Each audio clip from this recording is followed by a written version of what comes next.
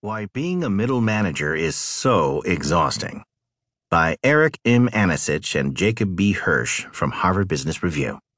I'm Fleet Cooper.